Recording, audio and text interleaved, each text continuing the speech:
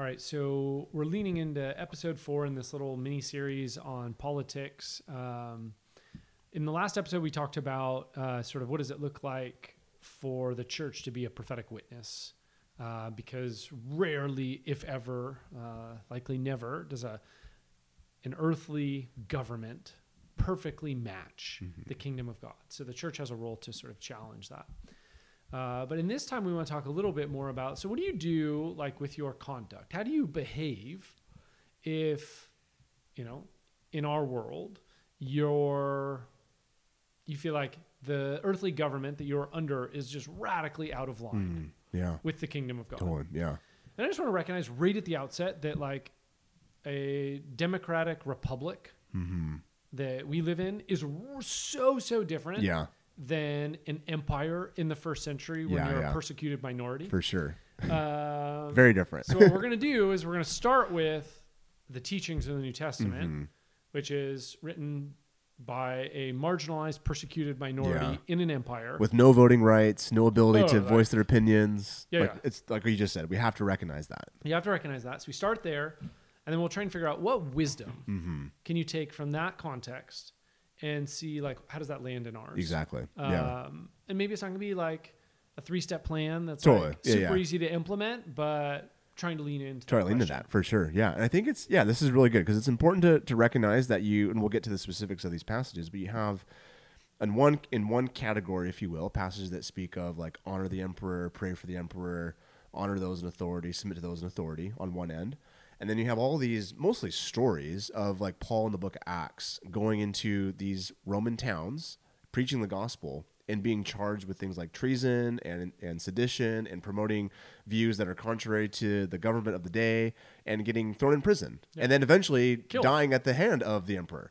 So like, how do we much like many Christians by many Christians in that day? So like, not that there's a tension there, but how do we kind of bring those together and understand those texts in light of the reality of what we actually see Paul doing, as he's the one who's not only writing these texts but then living out this particular way, in particular in the book of Acts, and killed by government. Exactly. Yes. So again, I think it's important. So when Paul, let me just go to this real quick. So Philippians 1:27 says, Paul writes, "Conduct yourselves from a Roman prison." Paul writes to the church in Philippi, another Roman territory, province, town. Conduct yourselves in a manner worthy of the gospel of Christ. Right? So he's calling them to behave and act in a particular way. And that word for conduct yourselves is the word politimea or politimei, and it's from the root of polis. So it's like be a political kind of person. Conduct yourselves. Let's go back. For sure. Because in episode 1, if you weren't listening, politics, right? The original root is polis, and this is sort of how you structure a community of people, a city. So when he's saying conduct yourselves, the root of that is polis. Polis, yeah. So behave in such a way. Yes, behavior such a way. Be that kind of political people that we mentioned in that first episode. That's in line with the good news of the gospel. The kingdom of God. The kingdom of God, exactly. Later he'll say for our citizenship, again, kind of from the same word family that's related to polis, politema in this instance. Our citizenship is in heaven. So our political allegiance, our political participation is with the kingdom of God. Exactly. Which would have been, again, just to very briefly here, for Philippi, it's a Roman colony, which would have had, for you as a citizen of Philippi, would have had all the benefits and privileges of Rome in a particular place of Philippi. But Paul is saying, no, Philippians, your citizenship is not to Rome, where you think it is, ultimately, but your citizenship is in heaven. Now, in light of that, so what does it mean to actually live? What does it mean to actually conduct yourselves? And so I think this is important to kind of flesh out, because it's not something that just one writer of the New Testament speaks about. Many do, Paul and Peter in particular, will have these phrases over and over again of things like pray for those in authority. So Paul will tell Timothy that, pray for those in authority. And when he's saying that towards the end of his life as he's writing to Timothy, he has in mind Emperor Nero, more than likely, or the emperor at the very least. Peter would write in his letter, honor everyone and honor the emperor, honor the king, which again, that kind of should blow your mind a little bit, because again, like you mentioned at the beginning, persecuted minority that do not have rights and privileges, that are more or less seen as a nuisance at best and a political threat at worst in the first century. I mean, they will be fed to animals. Exactly. And these leaders in the early church, Peter and Paul in particular, are telling the churches who are suffering at the hands, more than likely, from the political powers of the day to, quote, pray for those in authority and to honor those in authority. Now, you got to step back for a second and go, okay, so what does that mean in that context? Yeah. And then like what you mentioned, alluded to before, what does that mean for our context? So like in their context, in the first episode, we talked about 5 different elements of the early church. One of them, I think point 3 was like nonviolence or enemy love. Yeah. Like, is this sort of an outworking of that? Yeah. Like, how is this hitting the ground? Totally. And I think part of this is recognizing, so I think a helpful direction to go a little bit here, and it's a very complex passage, I think, that really smart people disagree on the nuances and especially the applicability of it, is in Romans 13, talking about the role that God has ordained for the government. Yeah. And I think what Paul is probably getting at is recognizing that God has instituted in this fallen world human governments to restrain evil for this particular moment in redemptive history. Mm-hmm. And I think in large part, when Paul is referring then to honor the government or honor those in authority, it's a recognition that God can and does sometimes uses broken means to accomplish his purposes. And maybe just give like a quick Old Testament example is like God will use the nation of Babylon to come and bring judgment on the nation of Israel. Babylon is clearly broken and fallen. And because God was willing to use Babylon, does not endorse Babylon's behavior. If that makes sense. It does make sense. And so what I'm getting at here is just because in Paul's mind, Romans 13, he has a category for human governments to be used in a way to restrain evil, which would be in line with God's purposes, does not simultaneously therefore mean that everything human governments do is A-OK or endorsed by God. So I think there's a nuance there that I think we need to kind of hold as we think about that. Okay. And then taking just maybe one step back, when we think of that broader kind of call or that directive to honor those in authority or to submit to human governments needs to have like that sort of filter with it. A recognition that these institutions can and do serve the purpose of restraining evil in their best forms, but at the same time, that does not mean a wholesale endorsement of everything and anything that that institution or that party or that whatever might do in that moment. Yeah, I think also, in Romans, you also have, and we've mentioned this before, right? Like, Jewish people are kicked out of Rome for a season. They come back. There's all this tension in the Roman church. Totally, yeah. And there's likely people that are really mad. Exactly. At the government. Yeah. And that this might be a word actually to them. If there's zealots, there's people that are really anti-government. This could be a pastoral word to them in that moment. As they're like, wanting to do something more radical. Yes. Because in that section in Romans 13, Paul is saying to the church there, you don't, church, fight back evil with evil. Yeah. You fight back evil with good. Totally. God will allow in his way to let the human government use the sword as his language to curtail evil. Yeah. And so I think you're right. There is this like contextualness to that section there in Romans 13 about Paul applying those directives to a particular moment. Yeah. That doesn't mean that there's not stuff for us to glean into, work out for us today. But I do think it's important to recognize that what we're looking at here are these occasional letters written to particular situations that are addressing particular moments in particular the life of the Roman church as we're referring to Romans. Well, I think even just in that moment, right, you're a powerless people group that wants to see change. Yeah. Well, how do you resort? What do you do? Exactly. And Paul says, you bless instead of curse. Yeah. It's like, what? It's again, it kind of gets back to some of what we talked about before, but it's this upside down nature of the politics of God or the kingdom of God. Yeah. That how this kingdom movement, how this political movement, as we're defining it as the kingdom of God, is going to spread is not through violence and coercion and power over, but by blessing and serving even those who might be doing violence to you. And I think that's crucial, especially I think Romans 13 is a great example. I think just to like register for people as they're listening to this, 1 Peter in particular seems to be another, just that whole letter in particular about what does it mean to suffer well. And in context, suffering there more than likely has to do with political persecution from Rome. And in that letter, again, like I mentioned a moment ago, Peter, in 1 Peter 2, tells the church that he's writing to, the churches that he's writing to honor the emperor. And it just, again, it always kind of stops me in my tracks thinking about that as I read that. He is telling them to honor the very institution that is more than likely bringing like life-threatening damage to their lives. Yeah.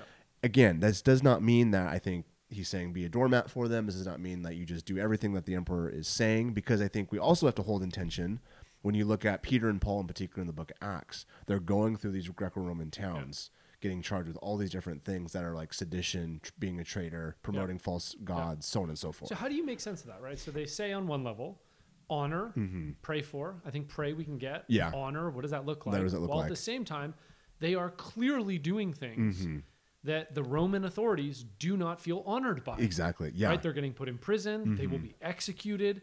So on one level, honor. On another level, you see them clearly crossing Yeah. whatever that line is. Yeah, so I think- according to the Romans. According to the Romans, and I think whatever the New Testament means by honor, like governing authorities and those kind of catch-all terms and phrases in the New Testament, well, I think it's helpful to start with what it clearly does not mean.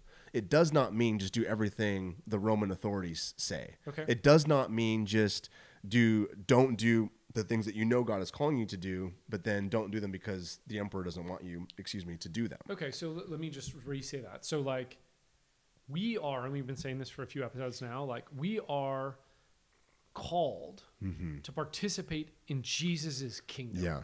With that has certain obligations or calls or practices that we're meant to embody. Yeah. That on some level, if Jesus says yes and Caesar says no, we do what Jesus says. Yes. So like there's a point at which Jesus is our ultimate authority. Yes. Not the earthly powers that are put in place. Yes, and I think that is the crux of this. Like when it comes to like the fork in the road moment, Yeah.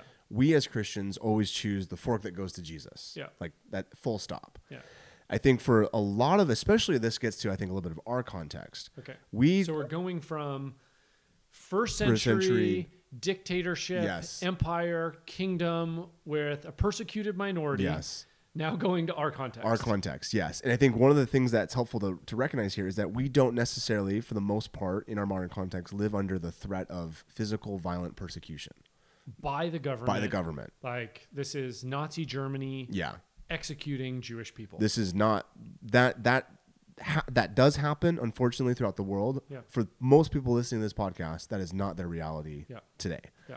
And I think there could be racism, there could be sexism, there could be discrimination, there could be really bad stuff. But not necessarily But physical violence. It's not the same extent as the early church. Early experience. church, yes, exactly. Yeah. And I think then when we think about, okay, so what does it look like then to honor those in authority? It seems to me like what Paul is getting at there is kind of building off some other passages that he would write, is that what he would write to the Thessalonians: do what you can to live with a quiet and godly ambition. Meaning, like, live your life in such a way where you're not necessarily causing all this ruckus in society about all these different things that maybe you don't fully like agree with, but ultimately really aren't all that significant to like what it means to follow Jesus. It probably means, like what Paul says elsewhere in his letters, as much as it is possible for you, live at peace with everyone. Yeah. And I think what Paul is trying to get at there when he's talking about honor the emperor or pray for those in authority, so on and so forth, is that both in the first century, and I think also in particular for us today, is that we would live our lives in a way that doesn't cause unnecessary like attention, ruckus, division, a labeling, or like putting like a bad stamp, if you will, on the name of Jesus without any like real true reason behind it. There's already enough of like when you are invited to or called by God to like preach the gospel in a context that does not allow that. Yes, we submit to Jesus in that moment. That's already going to be hard enough. Do not, Paul seems to be saying, add more to like the problem plate, so to speak, by living as citizens that aren't respectful and loving and caring and courteous, and that are doing their part to extend grace and friendship and camaraderie to those that are in sort of your sphere of influence. And so a way of looking at honor the emperor is also looking at it, okay, so how can I live my life in such a way that does not cause like undue burden or undue stress upon the name and the mission of Jesus in the context that I'm living in?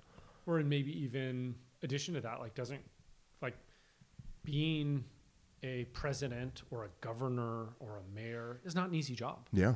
So like as Christians, there's probably another element there of like, hey, don't make their job harder. Yeah, exactly. Yeah. Like you don't need to make it harder. But there are times when you have to say, we cannot abide. Yeah, totally.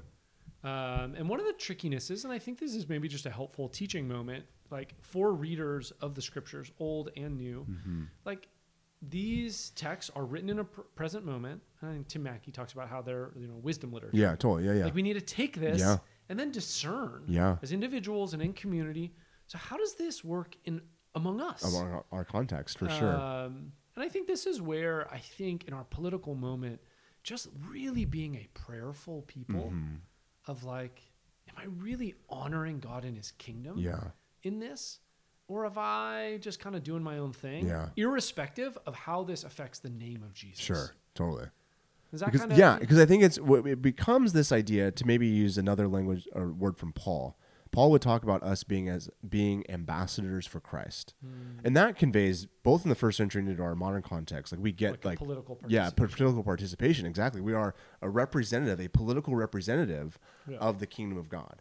And so how we, back to Philippians 1:27, conduct ourselves really reflects the type and the nature of our ambassadorship, if you will, to Jesus, the true king, in a world that has earthly political rulers. Yeah. And so I do think a lot of what Paul is getting at in particular, as you kind of put the pieces together, is our lives as citizens of heaven, as we conduct ourselves in a manner worthy of the gospel, are to be ambassadors that represent the King of Kings in a way that does not cause undue burden, stress on the political systems of our world. In fact, we should be the kinds of people that earthly, political groups and powers or whatever may reach out to us, the church, to see how can the church help, the world in like feeding the homeless people or working to bring more justice to this particular injustice or whatever the case might be, that we would have kind of the reputation that we are actually the kinds of people that are being sought out to bring good in the world from those that maybe don't know Jesus to begin with.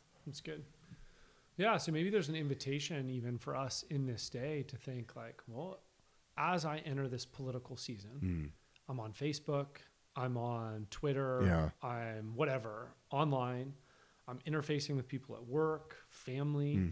What does it look like for me to be an ambassador of Jesus' kingdom? Totally. That like it's not about me and my political perspective. It's about me honoring the king. Honoring the king, for sure. And carrying that sort of probably appropriate burden for like, oh, my words and actions really matter. They matter, totally, for sure. It's good. Thanks, man.